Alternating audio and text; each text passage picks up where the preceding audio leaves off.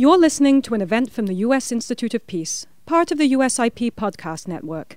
For more information about our work around the world, visit usip.org and check us out on social media.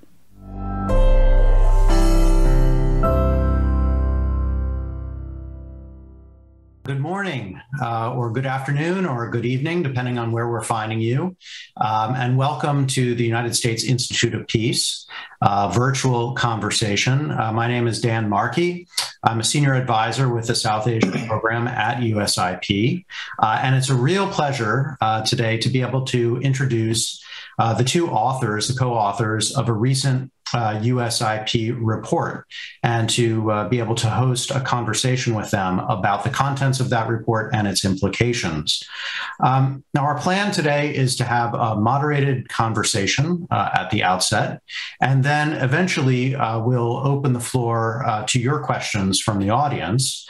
And so I just wanted to flag that from the outset, that for those of us who are joining us virtually, you can do so on a variety of different platforms. But if you wish to ask a question, the best way to do that is through usip.org, where you'll be able to find a question function. You can just type it in, and that way it'll get to me so that I can pose it to our two authors.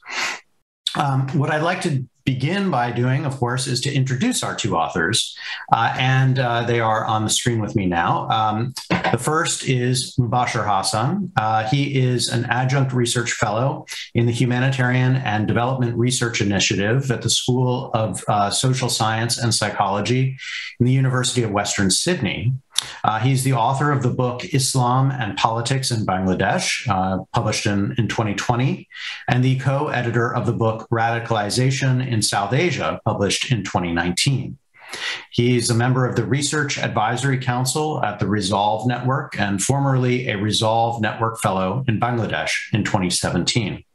He worked as a researcher at the University of Oslo, Norway from 2018 to 2020, and taught political science and journalism in Bangladeshi universities. In 2022, Griffith Business School at Griffith University in Australia awarded Mubasher with an Outstanding International Alumnus Award for his works on democracy and human rights in Bangladesh. He holds a PhD from Griffith University in Australia. So he's our first author. Our second author is Jeffrey McDonald. He's a senior advisor for Asia and Bangladesh at the International Republican Institute. And he is, from 2018 to 2022, he was IRI's Bangladesh country director, where he oversaw IRI's programs on countering violent extremism and other democracy and governance issues. He lived in Dhaka from 2019 to 2021, and continues to travel to Bangladesh regularly. He's written over a dozen articles, reports, and book chapters on Bangladesh, which have been published by Foreign Policy, the Council on Foreign Relations, the U.S. Institute of Peace, of course, and other academic and policy outlets. He holds a PhD from the University of Denver and has taught political science at Grinnell College, George Washington University, and elsewhere. So obviously we have two tremendous experts on the topic here. And the specific issue that we'll be focusing on, of course, is the persistent challenge of extremism in Bangladesh. And you can access not only this video, but also the report itself on the USIP website. And I would certainly commend it to you as a great place to learn more about this issue. But for now, we're gonna dive right in. I'm going to kick it off with a question for Jeffrey, a general question. You know, this report looks at the topic of extremism in Bangladesh. And I guess one good place to start would be to ask how you actually define extremism and how your report tries to frame that issue. Thanks, Dan, and good morning, good evening to those watching today. I think to frame our report, Mubasher and I wanted to critically assess this narrative in Bangladesh as a country that essentially has extremism under control, right, in recent years. And look, of course, in some sense, this is certainly true. Terrorism is down precipitously in Bangladesh since the Holy Artisan attack. The audience is probably familiar with the Holy Artisan attack in July of 2016. 5 militants stormed a cafe in the diplomatic zone of downtown Dhaka. executed 20 hostages. It was and a long standoff. It was a quite spectacular attack that I think shocked a lot of international observers, and I think kind of shook a lot of the domestic policymakers in Bangladesh. And since that point, we've seen a real decline in terrorist attacks and deaths due to terrorism. And this is certainly due in part to effective state action and a lot of international attention and funding. But since that point, we've seen attention wane on this issue. And so we felt that this narrative about kind of Bangladesh having kind of controlled this is kind of conflating extremism and terrorism in a way that obscures other types of violence, behavior, of beliefs that kind of might share some of the maybe ideological correlates of Islamist extremism that drove the Holy Artisan attack. And these are kind of violence against LGBTQ people, Ahmadiyya, Hindu minority, atheists, and others. And so we wanted to examine this issue with a broader lens. And I'll take just a minute more to talk about what that lens was. And so we structured this report around a spectrum of religious extremism, essentially defined by its level of militancy. So we got, on the one end, religiously inspired or grounded illiberalism that's often held by many ordinary citizens in Bangladesh. This can include intolerant or violent attitudes towards the LGBTQ community, religious minorities, other minority groups. These attitudes often don't necessarily result in violence unless there's a specific incident that provokes it, or you see elite manipulation on the issue. On the other end of the spectrum, you've got violent extremist organizations like ISIS, AQIS, which continue to advocate and employ violence to support an Islamic political and social agenda in Bangladesh. And then in the middle, you've got these organized Islamist groups that are certainly illiberal, and advocate a strict form of Islamic governance, but typically do not openly promote violence. And so you've got this spectrum, which, of organizations or ideas that share this illiberal and exclusionary interpretation of Islam, but have differing degrees of ideological coherence and willingness to use violence. And so we thought this spectrum, which we use in the report, better captures this challenge of religious extremism in Bangladesh. And of course, we always have to use the caveat here that religious extremism inherent to Islam or unique to Islam. But as a Muslim majority country, Islamist extremism is the most prevalent and consequential form of religious extremism. So it's the focus of our report. Oh, that's great. And a great way to kick things off in terms of framing the various issues and how at some level they're interconnected. I want to get into that a little bit more. But let me push it over to Mubasher now and get a different aspect of the framing of the report. Because, in this report, it's clear that there are some complicated relationships between a series of different ideas.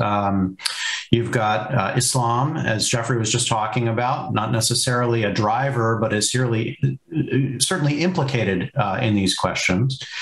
You've got secularism, which is a critical part of Bangladesh's political history. You've got just outright politics in the normal sense of contestation for power, and you have violence. Which is obviously the thing that worries us in some ways the most.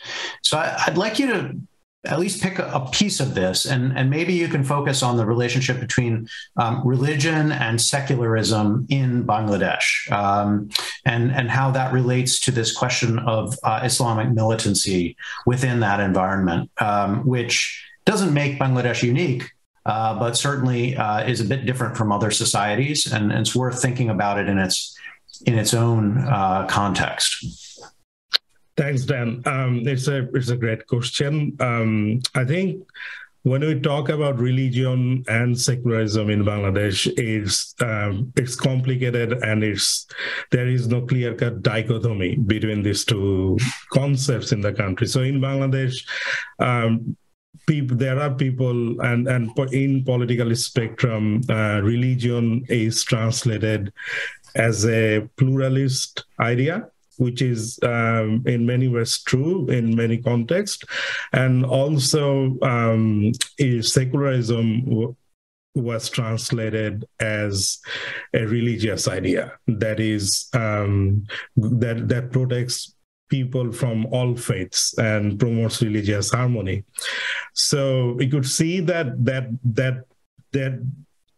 this lack of clear-cut dichotomy makes the issue of Bangladesh and the analysis on Bangladesh quite tough to decipher that what's really going on and where is the boundary between religion and secularism. I think what Jeffrey and I try to unpack in our report is that there are many meanings of religion and secularism, and they kind of overlaps in political spectrums. And when we put those concepts in relation to Islamic militancy and violence, we also need to remember that in Bangladesh, political violence and state violence both are quite prevalent, and we're looking at an issue that is part of, in many ways, part of cultural production. When you say cultural production, it means that there are religious violence, there are even secular violence to some extent. And within this context, there are many groups that we laid out in our report quite clearly that promotes particular worldview, and they're also connected with the geopolitical evolution of Islamist militants.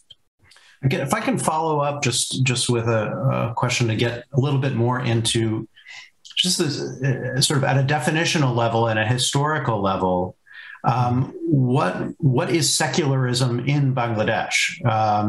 Because different societies, in a sense, have same word but different practical meanings, and I'd be curious to better understand it in the Bangladeshi case. So there are when we talk about secularism in Bangladesh, we need to be mindful that there are two levels of interpretation. One is from the society level, where there are secular activists and groups, and another is from the political and state platforms. And I have seen in my research and through our report as well that in political spectrum, secularism does not exclude religion. The current Prime Minister, Sheikh Hasina, has publicly mentioned many times that secularism is part of Islam. And that promotes religious harmony.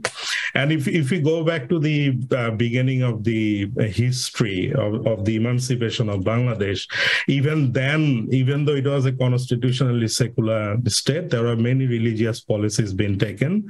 And I think if we want to define political secularism in Bangladesh, perhaps the current constitutional notion explains it better, which is it is a constitutionally secular country, but the state has a religion, that is Islam. And many people who don't really find it difficult to decipher, but once they would delve into the history, I think it would make more sense. But that is different from the societal explanation of secularism, especially when you talk about secular activists and so forth.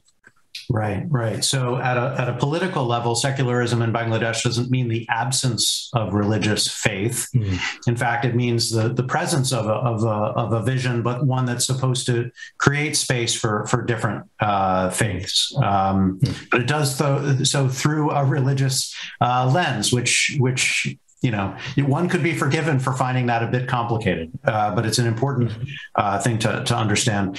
Let's move on. This report looks at the state of contemporary extremist attitudes and violence, as Jeffrey, you pointed out, since that horrific 2016 terrorist attack. And it looks at four kinds of extremism. So it looks at violent extremism, extremist organizations, or shorthand VEOs. It looks at LGBTQ attacks. It looks at attacks on non-Muslims. and it looks at attacks on Muslim minorities and secularists. So I wonder if you could at least pick a couple of these and give us a little bit more flavor and detail. So maybe the VEO story and the LGBTQ attacks, if you're willing. What's going on there? Yeah, absolutely. And I think these two types of violence that you cited here, kind of the VEOs, kind of extremist organizations, and the LGBTQ attacks are kind of on either end of our spectrum in some ways that I laid out at the beginning. And so I can start with the violent extremist organizations. And so what we're seeing again over the past now, 6 years or so, right, since the Holy Artisan attack, there has been a clear decline in incidents of terrorism and deaths due to those incidents. Still, you do see the presence of transnational, regional, domestic extremist groups that continue to operate and recruit in, or at least want to operate and recruit in Bangladesh. On the transnational front, though much diminished, right, in recent years, right, ISIS has released Bangla language propaganda. They apparently nominated some sort of Bengali emir, right, to kind of oversee its operations in Bangladesh. And you've seen ISIS recruitment in Bangladesh focus in on the kind of what they cite as the kind of the oppressive nature of the government, that parties are insufficiently Muslim, that there's too much Western and non-Muslim influence. And ISIS is taking credit for recent, I think it was in 2019, a series of small-scale kind of bomb attacks on police.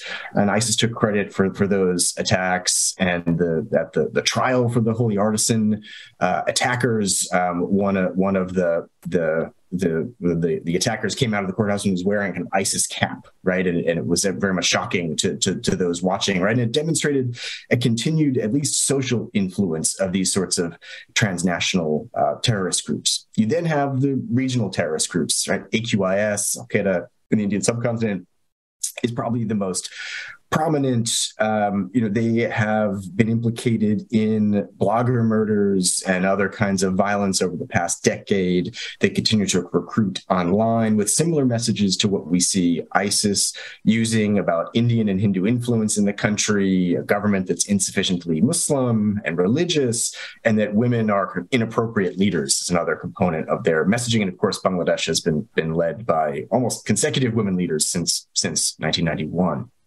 And then you have a series of domestic groups, right, like Neo-JMB, ABT, a lot of acronyms here of these smaller groups that have at least nominal affiliations with those bigger kind of regional and transnational movements. And so, while we have seen this decline in terrorist attacks, we do see the persistence of these organizations. We don't want to overstate this problem, right? I think the scope and reach of these groups is not entirely clear, but they certainly have an undeniable presence online. We continue to see that type of recruitment, and we're seeing Bangladeshi police security forces arrest people who are affiliated with these organizations on the ground. So they're clearly still there, and it's still an issue, right? And so that, on our kind of spectrum, is a kind of one side of that sort of the kind of militant Islamism. On the other side, which again has some relation certainly to it, is the sort of extremism targeting the LGBTQ community. Now, this is a type of extremism that has been perpetrated by some of these extremist organizations that I just laid out. I think it is more often than not, though, takes the form of nonviolent harassment or non-life-threatening violence targeting LGBTQ individuals, right? So you had in 2016 the high-profile murders of two LGBTQ activists, Rohan Manan and Tanoy Mahbub, which were big, right, international events, right, kind of got a lot of attention. Since that point, these sorts of high-profile murders of LGBTQ activists have declined, due probably at least in part to effective state action, but also just LGBTQ activism has gone underground, right? There's been, you have a real movement away from any kind of public advocacy on this issue. And there's, research that I've worked on at IRI has shown a lot of this. We conducted a snowball sample survey and a focus group study of the LGBTQ community in Bangladesh, which show this kind of persistent and routine violence, harassment, social ostracism in the community. This includes within the family, sexual violence from strangers, from the police, discrimination in housing, jobs, medical care, and elsewhere. And in these studies, the participants cite an illiberal interpretation of Islam as one of the key drivers of this violence and discrimination. In another study, we did a content analysis of online commentary around this incident that occurred in 2020, where a former of this online education firm posted a pro-LGBTQ comment on his Facebook page, his personal Facebook page, and he immediately started to receive death threats, and the company itself was targeted, and the employees that worked for the company received death threats. And so what we did was do a kind of a content analysis of some of the online commentary on this issue, right, on YouTube videos or Facebook posts. And we found, kind of unsurprisingly, is that a lot of these comments and posts, right, were kind of grounded in a kind of religious prohibitions on same-sex intercourse, right, and LGBTQ individuals. And so overall, while these anti-LGBTQ attitudes in Bangladesh typically, though not always, certainly produce less, I think, deadly violence than the explicitly violent belief systems of these extremist organizations that I discussed earlier, these anti-LGBTQ attitudes are certainly, they're more widespread. They're no doubt impact more people, and they share a lot of the ideological underpinnings of these organizations, these more explicitly extremist organizations, which is why it's on the sort of spectrum of extremism that we wanted to discuss in the paper.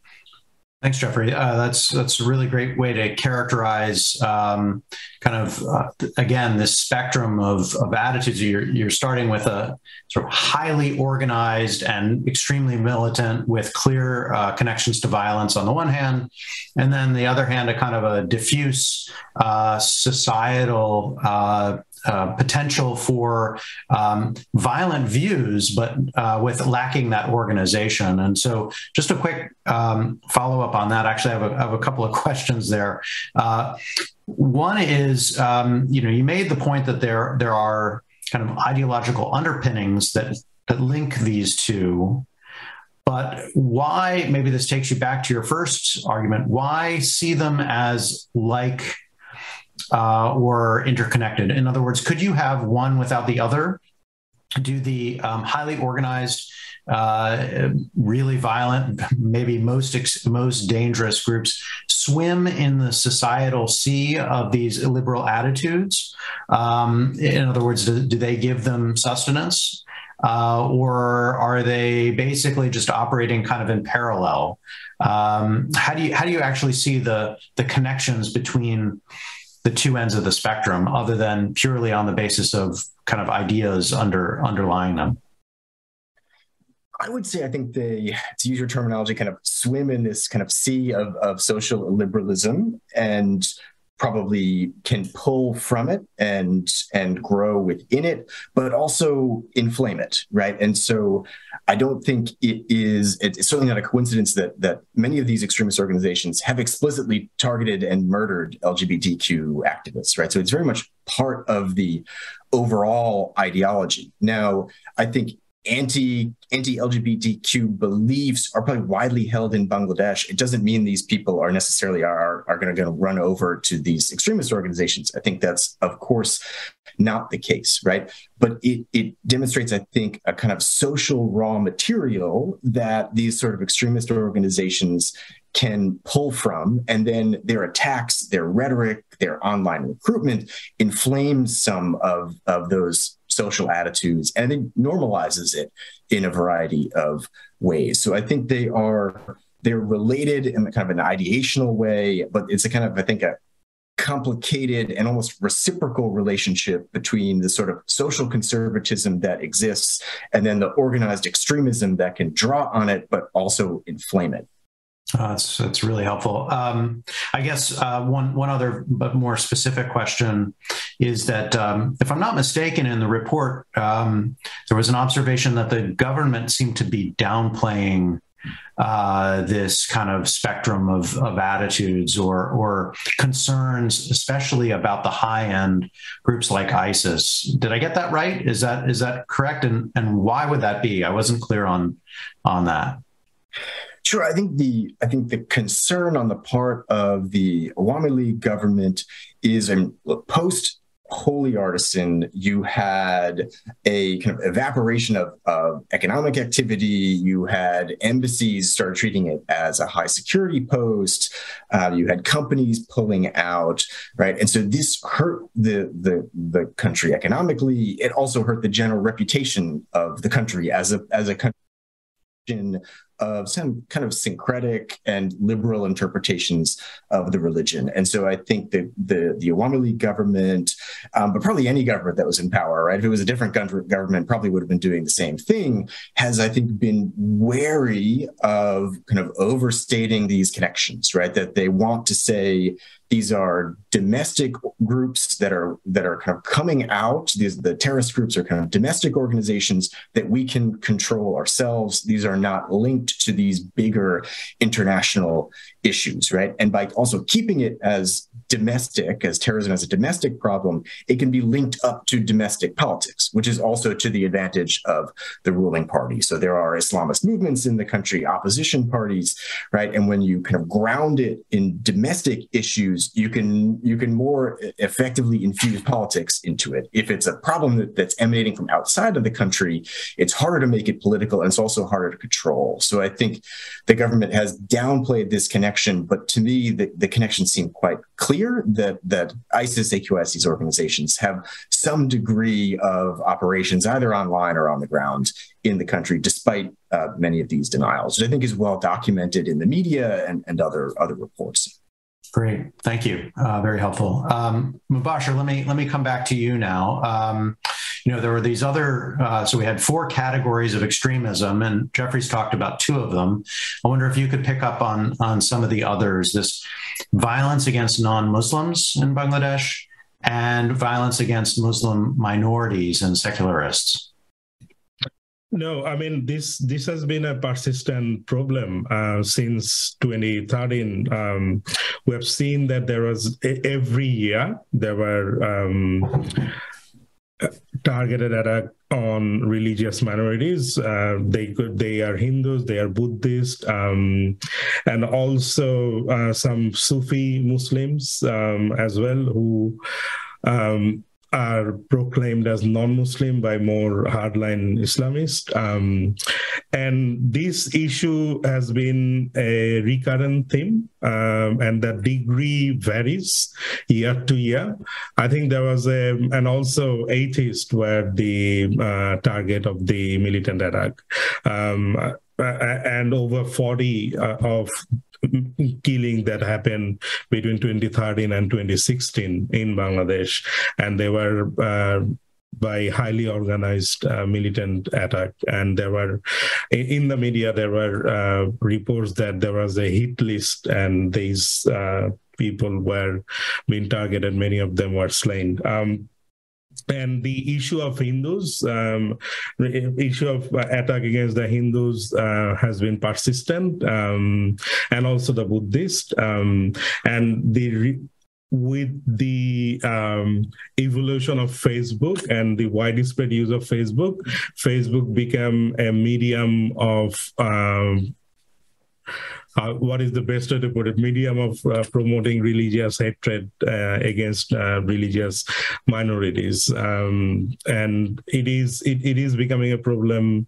And as I said, the degree varies year to year, but against the backdrop of international pressure and much reporting, it seems to be quite down at the moment. But the mentality persists. And another complicated thing about these attacks is that many of them could be not religiously motivated while using this religious violence phase. Many of them could be to overtake their homes, their properties, and those sort of stuff. And in Bangladesh, land grabbing of political opposition is part of political culture. I'm not downplaying by any way that the problem persists. What I'm saying that it is difficult to disassociate which one is religiously motivated attack and which are not religiously motivated attack.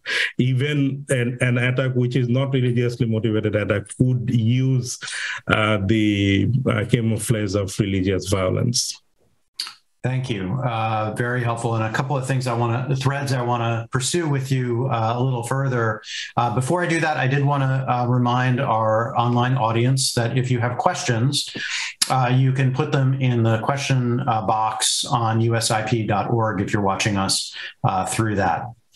But again, let me pick up just at least one piece of this, because you mentioned Facebook, and this is a problem not just in Bangladesh but elsewhere in terms of the connections between social media and mobilization of violence within societies. And I just wanted to give you the opportunity to say a little bit more about how that has actually worked, and what, if anything, anyone, including Facebook itself, has done or might do to address that one specific piece of the puzzle.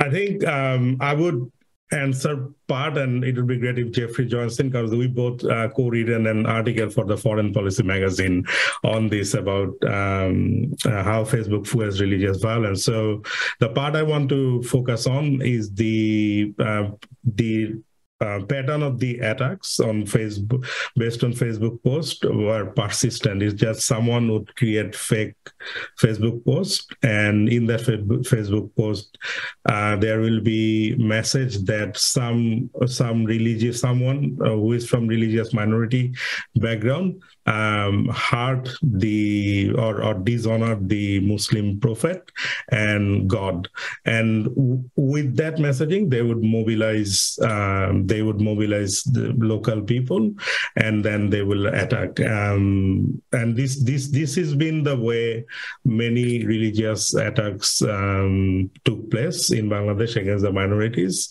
Maybe Jeffrey could jump in with our finding on how Facebook now addressing this problem. Yeah, that'd be great, Jeffrey. Sure. I should first say, I think I'm not a tech specialist, but I can give my kind of understanding. When a lot of this stuff has been public, there's been a long-standing kind of, I think, debate between Facebook and its critics now for years at this point. I think what Facebook says is they are trying to hire more, as Mubasher said, right? So you have explicit hate speech, some of it fake, almost designed deliberately to provoke these sorts of attacks, it seems, right? And it's being put on Facebook, and Facebook is kind of a platform to provoke these sorts of attacks. You don't need Facebook for this type of violence, but we're seeing Facebook playing an increasingly common role in this type of violence. So how do you control it? Facebook is saying they're hiring more kind of Bangla language specialists to be reviewing this. They're tweaking their algorithms. But it just, quite honestly, just doesn't seem to be working, right? I mean, and maybe it is diminishing, and it's hard to know the counterfactual, right, of what it's taking down and how much it's able to control overall. But we're seeing it's essentially an annual recurrence here of this type of social media driven violence. In fact, we're about the kind of the anniversary year, because Durga Puja, right, of a year ago, you had these large scale Hindu riots that were provoked by a fake Facebook post. That was a video that was clearly deliberately fake, that was made to provoke this sort of violence. So I think not being a tech specialist, I would say, I think what we're interested in Facebook doing more, or maybe enhancing its efforts to control this sort of rhetoric online and limiting its spread, right? It's hard to prevent it from going online, but you can limit its spread, right? How many times it's shared, how many likes it gets, how long it lasts online, and the offending videos from a year ago, if I remember correctly, were online for 3 days. And you can double check me on that, but for an extended period, I think it was 3 days, right? Online, right, being shared, provoking this sort of violence before Facebook took it down. So it's an extraordinarily difficult challenge to address, no doubt. I mean, the Facebook as a communications platform is just difficult to control, but it seems clear that more needs to be done to prevent this type of hate speech, fake rhetoric that's being designed to exacerbate this sort of violence. Interesting. Well, this raises a lot of questions about policy options and policy directions. I want to get to those in a minute. I do want to make sure that we get to the heart of the matter, which is, I'm going to come back to Mubasher.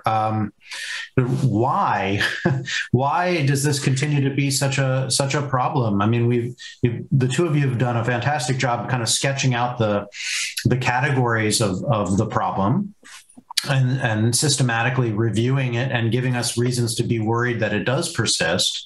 But what are the factors that lay this out? I think the report sets out 5 of them.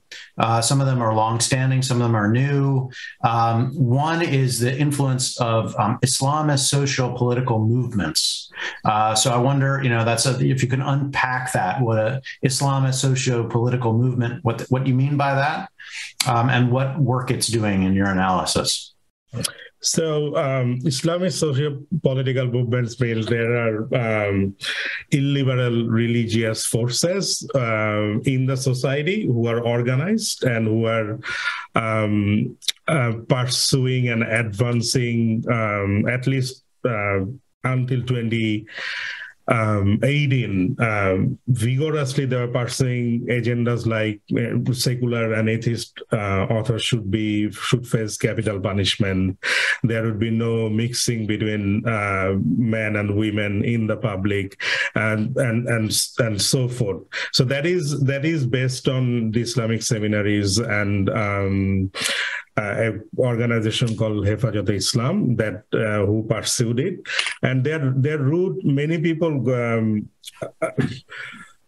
finds their root in 2013, but they are deeply rooted, and their root could be traced back to the British colonial period. So they are deeply rooted into the society. So that is a platform that advances illiberal values, and then there are more formal Islamist parties who also support these illiberal values. And if you see the target of who were the target in from 2013 to 2016, they were the secular atheist writers, bloggers, publishers, Sufi Muslims, non-Muslims, and so forth. And if you see that there is a correlation between the demand of this Islamist socio-political movement, who do want them to be tried legally, but at the same time, what they do is that they popularize this idea that they are enemy of religion. And within the popularized idea, that means that it gets some fuel, and which are then are recruited by the militant organization and execute those things. So that's the way at least it worked in the past decade. And also the problem of the counterpart, the secular. When we say secular, we're not really talking about the liberal force. It's also illiberal in many ways. So within this illiberal political, socio-cultural practice, more organized militant groups took advantage. Very important. Okay, thank you. So that gives us a kind of a window into features of Bangladeshi society and politics, some of which are actually deeply rooted, as you say, and quite long-standing. I mean, go back to pre-independence time frame. Jeffrey, if I can switch over to you. There are aspects that are also new and different. So the story is evolving, and some of these are quite new. The report points to COVID-19 as a perhaps an exacerbating factor, but also regional politics. And I wonder if you could pick one of these.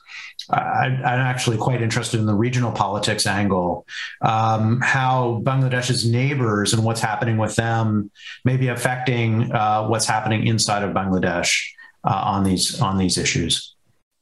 Sure, happy to, and I'll focus on the regional politics, and we can come back to COVID if there are questions on that. So, I think when we think about how regional politics is exacerbating this challenge of extremism, there are, I think, three key countries to look at. You got to look at India, you look at Myanmar, and you look at Afghanistan, right?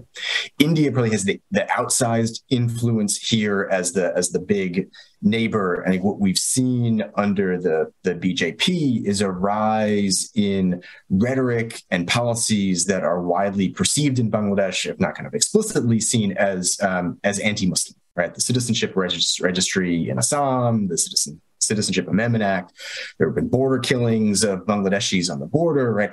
A lot of this is kind of ramping up, right? Anti-Indian sentiment, right? That I think at least anecdotally appears to be growing. And there's not great survey data on this question, but I've been working on Bangladesh for close to a decade. I think you hear on the street at the elite level far more criticism of India than I've seen, right? I think it's been building over time and kind of reaching a peak at this point. And I think what we saw, demonstrated by the protests in 2021 around Narendra Modi's visit to Dhaka, you had large-scale protests. Hafazat led many of them, right? Mubashir discussed Hafazat, but there were also conservative madrasas. You had leftists also protesting, right? So it's a diverse movement here that's quite critical of India, right? And because anti-Hindu and anti-Indian sentiment are seen in the rhetoric of these extremist organizations, right? You see it online. You see ISIS, AQIS, these other extremist organizations talking about how Indian influence, Hindu influence is bad for Bangladesh. When you see the masses also moving to that view, it kind of feeds this dynamic. And so you have kind of anti-Muslim actions in India pushing this dynamic of extremism in Bangladesh. On Myanmar, I think the actions of Myanmar on targeting the Muslim Rohingya community also feeds extremism, right? And probably in two key ways. One, it can provoke anti-Buddhist action and sentiment in the border regions, right? And I've done research in these border regions in Buddhist communities that have been targeted by kind of Islamist and Jamaat-led violence in those areas. And they'll say that when you see repression of Muslims across the border, Jamaat Islamist movements in the local area will use that example to target their community. And so you've seen it spur this type of radicalization. A second way is just the Rohingya camps themselves have become focal points of potential radicalization, at least, right? So you're seeing kind of Islamist groups like ARSA in the Rohingya community becoming more powerful. Islamist Bangladeshi groups are providing a lot of aid and support and are quite popular in the camps. We don't want to overstate this threat and present refugees as kind of inherent threat because they're certainly not. But research in the camps, including my own research in the camps, I think there is concern, even among Rohingya themselves, about the influence of kind of Islamist movements and radicalization there, right? So you're seeing like the Myanmar action inflaming the problem. Finally, Afghanistan, right, which is a much more contemporary issue. I mean, I guess they're all contemporary, but Afghanistan, we're talking about the Taliban takeover, so quite recent, right? And there's a lot of concern that the Taliban victory has the potential to embolden terrorism. There are reports that at least a handful of Bangladeshis went to Afghanistan to kind of join the Taliban's fight against the government there. After the victory, there's a lot of analysis of social media in Bangladesh that showed kind of widespread celebration and praise of the Taliban. So there's concern among security analysts that the Taliban's victory could inspire radicalization. It could encourage militants potentially to go back to Afghanistan for training, which was an issue that Bangladesh saw in the 80s. It could revive some of the support for domestic groups, which seemed to be not quite dormant, but contained relatively well, and potentially embolden some of these extremist groups to ramp up their recruitment, right? And so you're seeing all of these kind of regional dynamics, kind of what happens domestically in these countries is feeding into a dynamic of extremism in Bangladesh. It's hard for the Bangladesh government to control. It's just something that is occurring largely it's outside of their borders and in ways that they can't. They have limited kind of levers to control these sorts of issues. Thank you. Yeah, an incredibly difficult neighborhood. One could imagine sticking Bangladesh someplace else on the world map where it wouldn't have so many of these transnational factors to have to grapple with. Listen, we're getting a lot of great questions coming in, and I want to give some time to those. I do want to remind our audience that if you want to ask questions, you can put them in on usip.org. There is a question function there. Mubasher, I was going to ask you this anyway, but some of our questioners have already gotten to it. They're trying to draw the connection between the state of democracy in Bangladesh and some of these outcomes. And, so here we have, let's see if I can pull up one, questions about the concentration of power in the Awami League, a shift in alliance with Islamist politicians and actors towards the Awami League. So some of the features within democratic politics and specifically party politics, but also if you wouldn't mind commenting on the broader state of democracy and how that relates to these problems, I think that would be useful. No, that's a great question. I think to understand Bangladesh, one should look into the vast number of youths in the country. A majority of Bangladeshis now are born after 1971. So it gives an understanding that it's a country full of young people, and it's a natural tendency of the youth to enjoy freedom if they are not grown up in a highly authoritarian dictatorial country, which Bangladesh was not. And then, so there is a direct, in many ways, there are some correlation between the persistent authoritarianism, human rights violation, and people are not being able to express politically within the bound of law. So I think it's a paramount importance that there should be more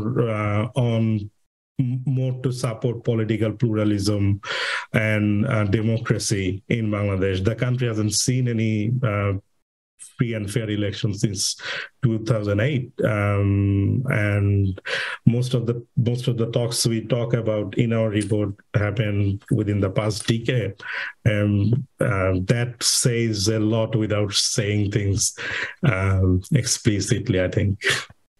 Yeah, so the closing of political space you're pointing out is not just, it's an immediate problem or a problem that's been going on for the past decade, but it is also a kind of a deeper problem in terms of what the expectations of the young Bangladeshis are for their polity, which is really important. So, we've spent a lot of time now talking about all the problems. And that's quite right, because I think a big part of your report is to make sure that readers appreciate that even if the sort of absolute level of violence may be down in certain ways, the underlying problems, as you put it, do persist. But let's switch gears a little bit and talk about some potential solutions or partial solutions or policy recommendations that the report brings to bear. So, Jeffrey, you talk about maybe something to do with efforts to promote social pluralism or tolerance, counter online. We already talked about countering online radicalization in a way, or at least the narrow issue of dealing with social media, and maybe also something to do with interreligious relations. That might be an area where you can address to kick things off. Sure, happy to. And I think we propose in the report some high-level recommendations that no doubt are building on existing approaches to PCV that we kind of are preventing and countering violent extremism that should be expanded. I think we could think of these as kind of strategic priorities, many of which already exist, that we should kind of build out in these local contexts. And I think part of these recommendations is not necessarily to say that none of this is going on, but some of it might. but that we should maintain our focus on them, right? In this era, I mean, you've seen a lot of international funding shift elsewhere, a lot of attention shifting elsewhere. And so we think a lot of the attention of what we were doing, what was going on in Bangladesh right after Holy Artisan should still be doing, right? Because a lot of those underlying factors remain, even if we're seeing the kind of level of attacks go down. And so a couple issues that we raise on promoting social pluralism and tolerance, right? We're seeing, as we lay out in the report, a lot of survey data among ordinary Bangladeshis show a lot of illiberal social attitudes that feed some of this kind of domestic social violence targeting LGBTQ individuals or Hindus or atheists, right? Others, right? And so certainly thinking about infusing more liberalism into the public education system, into public messaging on television, on radio, on social media, kind of foster more tolerance, right? And Bangladesh, in many ways, is a remarkably tolerant country. Again, I want to come back to this point of trying not to overstate the problem, but we do see intolerance, right? We see it at the social level, and we see people dying because of it, right? So it is something that needs to be addressed. And I think efforts to promote more tolerance among alternative beliefs, views, identities, lifestyles is an important component of a kind of counter-extremism strategy.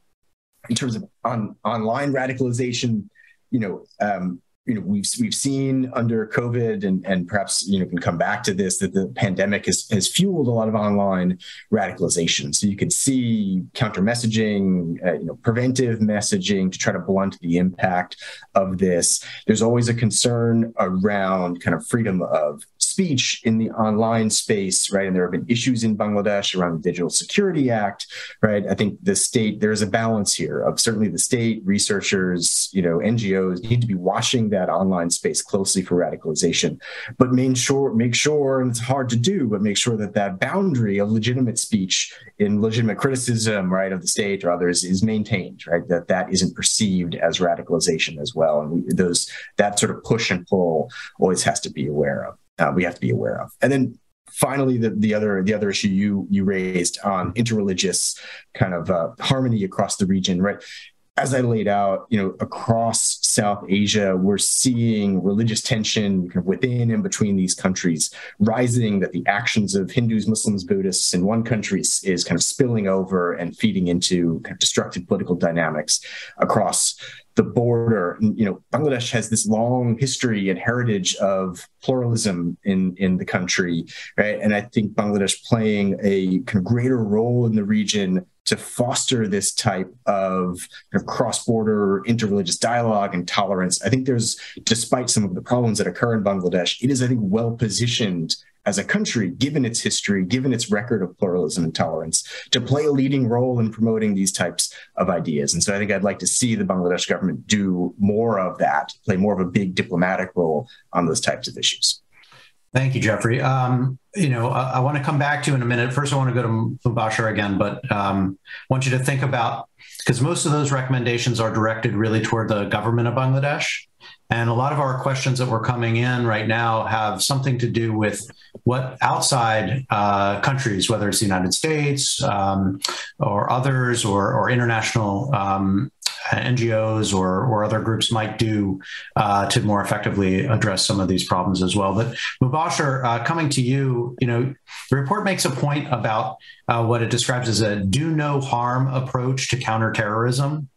And one of the questioners has asked us, and I think this relates very directly, something about Bangladesh's the government's history of police excess and abuses and anti-terror laws, and about the question of what protections there should be from the use of terrorism as a means to quash dissent and freedom of conscience, especially with no functioning political opposition. So there seems to be this issue of maybe going too far, the state using the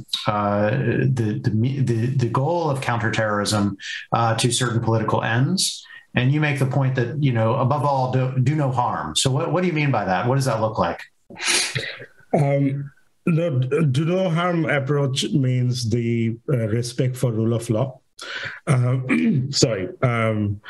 not politicizing counterterrorism operation, making it as a focus of state security. While nowadays we are seeing terminology as such that information terrorists being used by the government to refer to dissents and critics, and it's really downplays the seriousness of counterterrorism approaches. Second point, I wanted to go back, and then I will come back to the do no harm approach, is that an important point we mentioned in the report is that even though there are wider support for illiberal values, and the 2017 Resolve Network research found that there's a strong support for democracy as well. So while there are support for illiberal values, there are also support for democracy among the Bangladeshis, and they say Sharia or certain some sort of Islamic governance as an alternative to a corrupt government. So one could see and try to, if they try to understand it, there is a saying that legitimate political opposition it will be some sort of antidote to this problem, which goes back to our own analysis, is that opening up the political space. And on the point of this do no harm approach means also is that rule of law, respect for human rights, no politicization of counterterrorism approach, and finally, it should increase the credibility of this operation among the community, rather than, as you could see from some of the comments, that their credibility is not that high at the moment. And government also need to be careful about using the word terrorist as information terrorist and those sort of widespread and generalizing this thing. Thanks. Thank you. Yeah, it's in some ways that's a tough balancing act, and it raises the question again. I'll come back to Jeffrey. If you wouldn't mind commenting on. So the government of Bangladesh, this government, hasn't taken a number of these steps, even some of the ones that you would recommend or others, and has taken a pretty politicized approach to these problems, as we've already been discussing. So for the rest of us outside of Bangladesh, are there things, say, that the U.S. government might do more effectively, or international NGOs might do to push these issues in ways that would be constructive? Yeah, I mean, I think of course there are, and in some ways, recommendations that we make or others make to the government of Bangladesh can be supported or implemented by NGOs and other types of organizations, right? So, things like promoting pluralism and tolerance. Many NGOs might not have direct access to the education system, but you can support civic education work across the country that promotes these types of values. You can have NGOs doing online counter-radicalization, and many do. I mean, the United Nations UNDP has done this sort of work. My organization, IRI, has done this type of work of online peace messaging, kind of counter and alternative messaging online done to try to counter radical views. On promoting democracy and pluralism, I think Mubasher was kind of alluding to this, and we've talked a bit about how the narrowing of political space can drive radicalization. There's a role for democracy and governance NGOs to be promoting and encouraging open and fair competition, strength of political parties across the board, to make it just a more vibrant democracy in which all parties are participating and strong, right? And that is that is a type of a political system that can draw people in, right, as opposed to pushing people out, right? And I think we're seeing a political system that's a fair amount of political violence, right, a high degree of polarization, and it's pushing people out. And the more it pushes people out, the more likely I think we are to see radicalization. And so I think that the government of Bangladesh is aware of these issues, can address them, but no doubt NGOs can support the government of Bangladesh in that and directly implement a lot of these types of programs. Thank you. We're coming to the end of our time. I did want to just, there was one question about U.S.-Bangladesh security cooperation, and that raises the point about how the United States has actually placed sanctions on the RAB, Rapid Action Battalion. Also, on the question of the U.S. not including Bangladesh in the Democracy Summit. I wonder, Mubasher, I don't want to put you on the spot for giving the United States a report card or a grade on its use of these kinds of tools of policy, but do you see ways the United States might use its relationship with Bangladesh effectively to help to address these issues? So not just the NGOs, but the direct U.S. government role. It seems to me that there are more engagement between the government of both countries after the sanction and the non-invitation to Democracy Summit. And I think it is, in a way, it is increasing, and that also says something about the importance of this relationship between both countries. So generally a positive outcome from that somewhat critical approach. Mm-hmm. Yeah, good. I think that made both governments to engage more. That we could see. Yeah. Yeah, good. All right. Well, we are at the end of the hour. So this is my time to thank both of you, Mubasher and Jeffrey, for both a great conversation and an excellent report. Again, I commend it to everyone online. Check it out at usip.org. The title is The Persistent Challenge of Extremism in Bangladesh. Obviously, we'll be doing more work on Bangladesh in the future. And you can also check out the other work that our two authors have done with other institutions. So thanks again to all of you, and we'll look forward to seeing you at future events. Thank you. Thank you for listening to this event. If you'd like to listen to more events or explore our other podcasts, visit usip.org/podcasts.